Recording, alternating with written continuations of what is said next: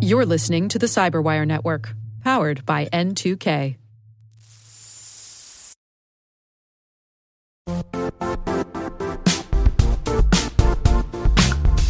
The IT world used to be simpler.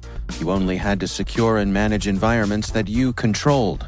Then came new technologies and new ways to work. Now, employees, apps, and networks are everywhere. This means poor visibility, security gaps, and added risk. That's why Cloudflare created the first-ever connectivity cloud. Visit cloudflare.com to protect your business everywhere you do business.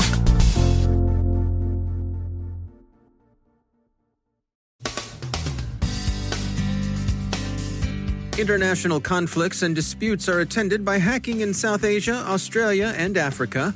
The U.S. designates 4 Chinese media outlets as foreign missions, that is, propaganda outfits. Sodinokibi ransomware sniffs at paycard and point-of-sale systems. Ben Yellen on TSA's facial recognition program. Cybersecurity Canon Week continues with our guest, Bill Bonney, co-author of the CISO Desk Reference Guide.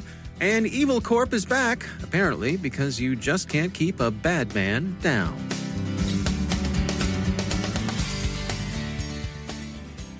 From the Cyberwire studios at Data Tribe, I'm Dave Bittner with your Cyberwire summary for Tuesday, June 23rd, 2020. International conflict continues to breed attendant cyber offensive operations and apparent hacktivism. India, which has seen minor but lethal skirmishes with China along their disputed border, continues to warn its businesses, organizations, and government agencies to be alert for continued Chinese cyber attacks. The Outlook reports that New Delhi's security agencies are distributing an alert from CERT-IN that many such attacks can be expected to take the form of COVID-19-themed phishing. Inc. 42 says that researchers at Cyfirma have been monitoring dark web chatter that appears to confirm such warnings. Zscaler has taken a look at last week's warning from the Australian Cybersecurity Centre about copy-paste compromises used against Australian networks. None of the reported exploits involve 0 days. All take advantage of known and patchable vulnerabilities. These and several other recent campaigns against Australian targets have been widely attributed to China, as the Sydney Morning Herald summarizes. Prime Minister Scott Morrison didn't name the attacker beyond calling it a state-backed actor with significant capability, but plenty of other sources, publicly outside the government and privately within it, haven't been shy in saying that, straight up, it's China. The U.S. State Department, in voicing support for Australia, hasn't been coy about naming names either. As has been the case for the last few years, Huawei and its market penetration have provided the occasion of and flashpoint for such conflict. Former Prime Minister Malcolm Turnbull said, the recent increase in cyber attacks Australia has seen fully justifies excluding Huawei from the country's infrastructure. Huawei, the Australian Financial Review reported, has tutted that Mr. Turnbull's remarks were inaccurate and inappropriate. And one case of possible hacktivism or possibly state-directed hacktivism has appeared in Ethiopia. Addis Ababa says, according to Borkena, that unspecified Ethiopian government organizations have been hit by Egyptians working under the hacker name Cyber Horus Group, Anubis Hacker, and Security Bypassed. Their evident intent is to pressure the Ethiopian government over the Grand Ethiopian Renaissance Dam, known by its acronym GERD, on the Blue Nile, which has prompted an international dispute among Egypt, Ethiopia, and Sudan over water rights. The dam's reservoir is scheduled to begin filling next month, the beginning of a process that could take 10 to 15 years. The dam will, in addition to serving as a water storage source, also protect people downstream from flooding, even as it would interfere with traditional flood recession agriculture. Egypt has voiced concerns that GERD could interfere with its own water supply. Sudan's government has generally been more favorably disposed toward the project, seeing it as a regional water reserve that could redress shortages during times of drought. The U.S. Treasury Department, with the technical assistance of the World Bank, has sought to broker an agreement on regional control of the dam, but with mixed results, in part because GERD has become something of a patriotic issue in Ethiopia. You can see online expressions of such sentiment under hashtag #It'sMyDam. The U.S. State Department has designated China Central Television, China News Service, the People's Daily and the Global Times as foreign missions, that is, Chinese government propaganda outlets. The Wall Street Journal quotes David Stilwell, Assistant Secretary of State for East Asia and the Pacific, to the effect that, quote, "These aren't journalists. These are members of the propaganda apparatus," end quote. Beijing says it's a lot of arbitrary Yankee hooey, that the news outlets are firmly grounded in objectivity, impartiality, truthfulness, and accuracy, which is the PRC's story, and they're sticking to it. The Chinese government went on, "This is totally unjustified and unacceptable, and once again exposes its double standards and hypocrisy of the so-called freedom of press." So take that, Foggy Bottom, and tell it to Pravda while you're at it. Anywho, the State Department's designation won't shut down the Force Services operation in the U.S., but it will prove to be, at the very least, an irritant. Designation under the Foreign Missions Act will require the news operations to report all their personnel to the State Department and to register any property they hold, whether they own it or lease it. Researchers at Symantec's Critical Attack Discovery and Intelligence team this morning reported a couple of new wrinkles in the Sodinokibi ransomware. First, the gang is using the commodity malware Cobalt Strike to deliver its payload. Second, they're also scanning some of the victims' networks for point-of-sale or pay card management software. This second activity is ambiguous but suggestive of a further direction in the malware's evolution. They could be attempting to encrypt point-of-sale data, or they could be interested in diversifying their revenue stream through some carding on the side. That would be consistent with the recent tendency of ransomware to steal data for either leverage or resale, in addition to simply encrypting it. It's worth noting that even confined to traditional extortion by encryption, Sodinokibi is asking a lot from its victims. Symantec says that their current demands are $50,000, in Monero, of course, if the victim pays up within the first 3 hours of infection. After that, the ransom goes up to $100,000. And hey, everybody. Remember the group that calls itself Evil Corp, the gang behind the Drydex Trojan that went into occultation last year after two of their numeros, Maxim Yakubets and Igor Turashev, got clobbered with U.S. federal indictments and some attendant sanctions against their collaborator back in December? Well, Evil Corp is back in business, ZDNet reports. A study released today by Fox IT describes Wasted Locker, a new ransomware strain that's designed to bypass many of the endpoint protections that frustrate other forms of malware. It also demands a very high ransom. Fox IT says they've seen demands as high as $10 million, which makes the hoods behind Sodinokibi look like cheap grifters. Mr. Yakubets and Turashev, both still at large, are Russian nationals. The U.S. Justice Department says that it asked Moscow for help during the investigation that resulted in the indictments unsealed in December, and that Moscow was sort of helpful, to a point. But both men remain at large, and justice suspects that Mr. Yakubets, at least, is cooperating with the Russian organs. So, FBI, Britain's National Crime Agency, Interpol, good hunting, friends.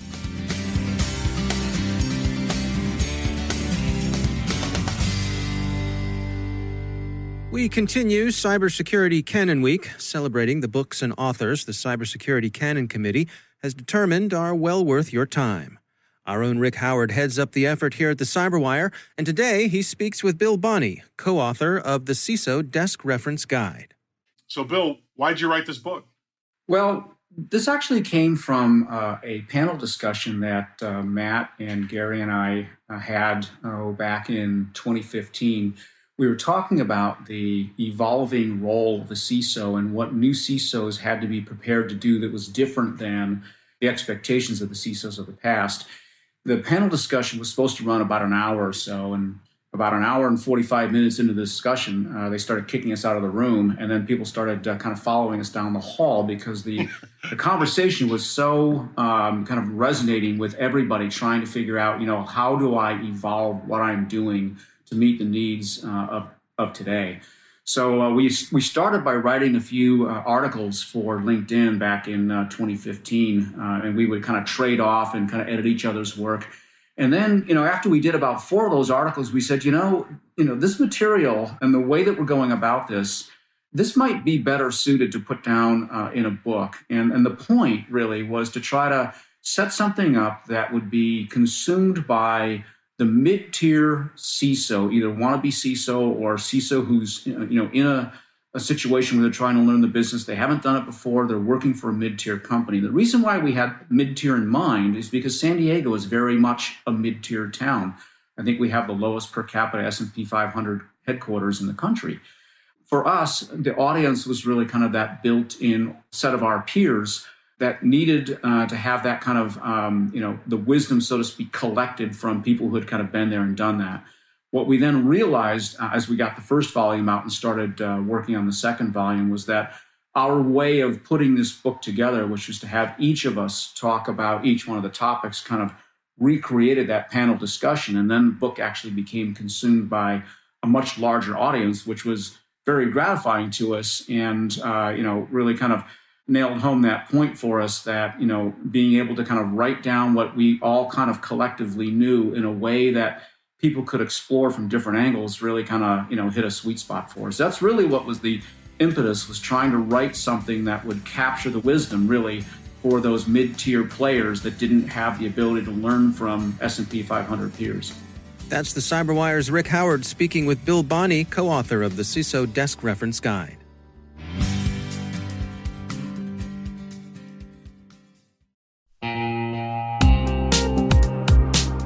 Managing the requirements for modern security programs is increasingly challenging and time-consuming. Enter Vanta. Vanta gives you one place to centralize and scale your security program. Quickly assess risk, streamline security reviews, and automate compliance for ISO 27001, SOC 2, and more. You can leverage Vanta's market-leading trust management platform to unify risk management and secure the trust of your customers. Plus, use Vanta AI to save time when completing security questionnaires. CyberWire Daily listeners can get $1,000 off by going to vanta.com/cyber. That's VANTA.com/cyber.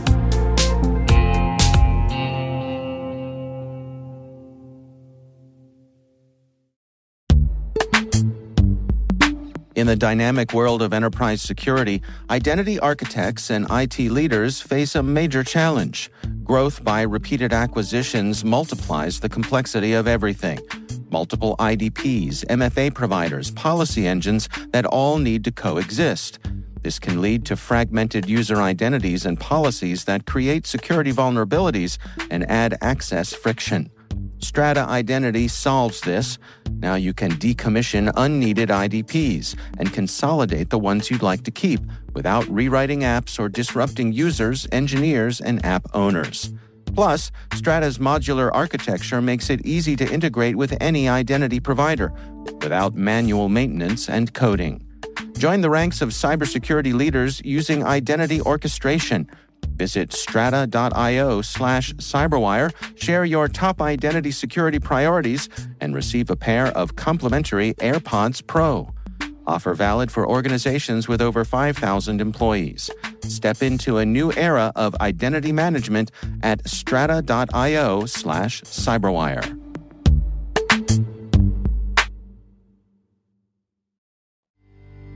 And joining me once again is Ben Yelin. He is from the University of Maryland Center for Health and Homeland Security, also my co-host over on the Caveat podcast. Hello, Ben. Hello, Dave. How are you? Doing well, thanks. Interesting story came by. The TSA has released a privacy impact assessment report that updates their plans on integrating facial recognition into everyone's experience at the airport. What's going on here?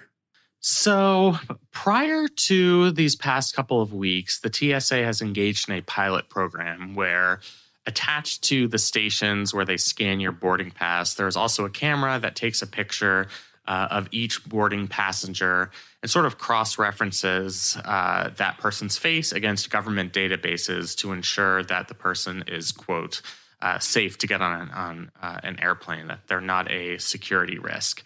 This announcement leads us to believe that this practice is going to become more widespread.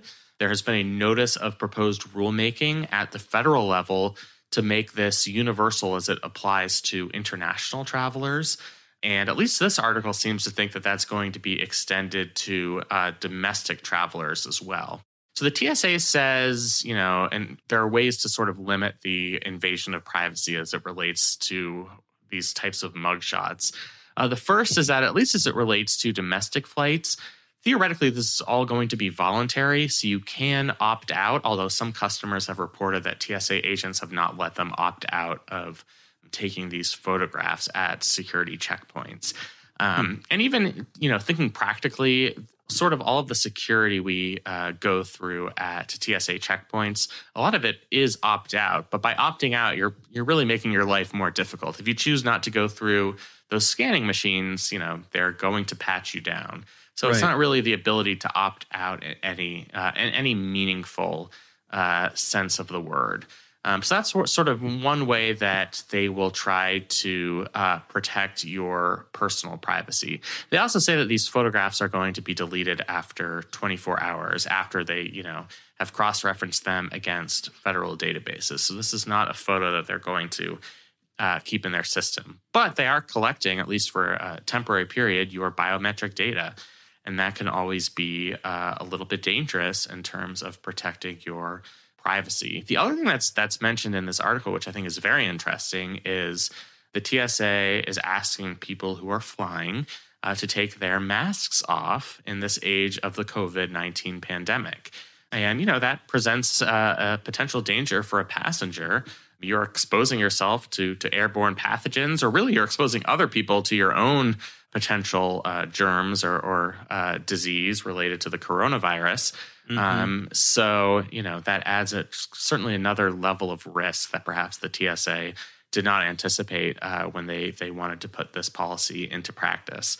So, there are a couple of things privacy advocates can do here. This is in the federal rulemaking process right now. You can find this privacy impact analysis and publicly comment on it. Sometimes they read the comments, sometimes they don't, but it's always worth, having your voice heard on that, especially as it relates to domestic air travel. And for the time being, you do have the option of opting out. And, that's something that the article really harps on, is that this is voluntary right now. You can still fly even if you choose not to be photographed. So just things to keep in mind for people who are going to be traveling on airplanes in the next couple of months. A couple of things caught my eye here. One was evidently there are requirements that the TSA is supposed to follow when it comes to notification. This article points out, it says, required notices are dictated by the Paperwork Reduction Act and the Privacy Act, but the TSA has ignored both of these federal laws in its facial recognition plans. Yeah. So there it is. Yeah. I'm not sure that they've necessarily ignored it. I mean, without having full details on it, both the Paperwork Production Act and the Privacy Act are complex pieces of legislation with a lot of exceptions. So I don't know if what the TSA is doing falls under that exception. It's certainly worth doing more research on it. But, so I wouldn't necessarily allege anything nefarious on the part of the TSA. But generally, they are required to provide proper notice. For the most part, the TSA has been pretty good about that. They do put signs up, for example, saying that use of enhanced screening technology going through those little machines is voluntary. You can opt out. And it seems like, at least going forward, there are going to be those types of warnings as it relates to these supposed mugshots. So, without knowing the details of whether they've complied completely with those statutes in the past, I think they will try to do their best going forward. Yeah. Yeah. It's also interesting to me, and I'm just speculating here, but they say that the images won't be retained for more than 24 hours. But I wonder if the metadata, the fact that you passed through this place gets logged somewhere in that cross-referencing of information across those databases that they're checking. Does the fact that a ping was made from this data point, does that get logged somewhere? I don't know the answer to that, but it's something. It's a question I would ask if I were interested in digging into some of the details of this. Absolutely. And the metadata, even if they don't get the photograph itself, the metadata could be useful information. It could be private information. If you didn't want people to know that you were photographed at an airport at a certain point, that you weren't taking a particular flight, maybe that was something that you were doing as part of your personal life. And you didn't want it public that you were participating in air travel, then I would guess that metadata is going to be stored somewhere, even if they delete the photograph itself. And that certainly presents privacy concerns. Yeah, interesting. All right. Well, Ben Yelin, as always, thanks for joining us. Thank you, Dave.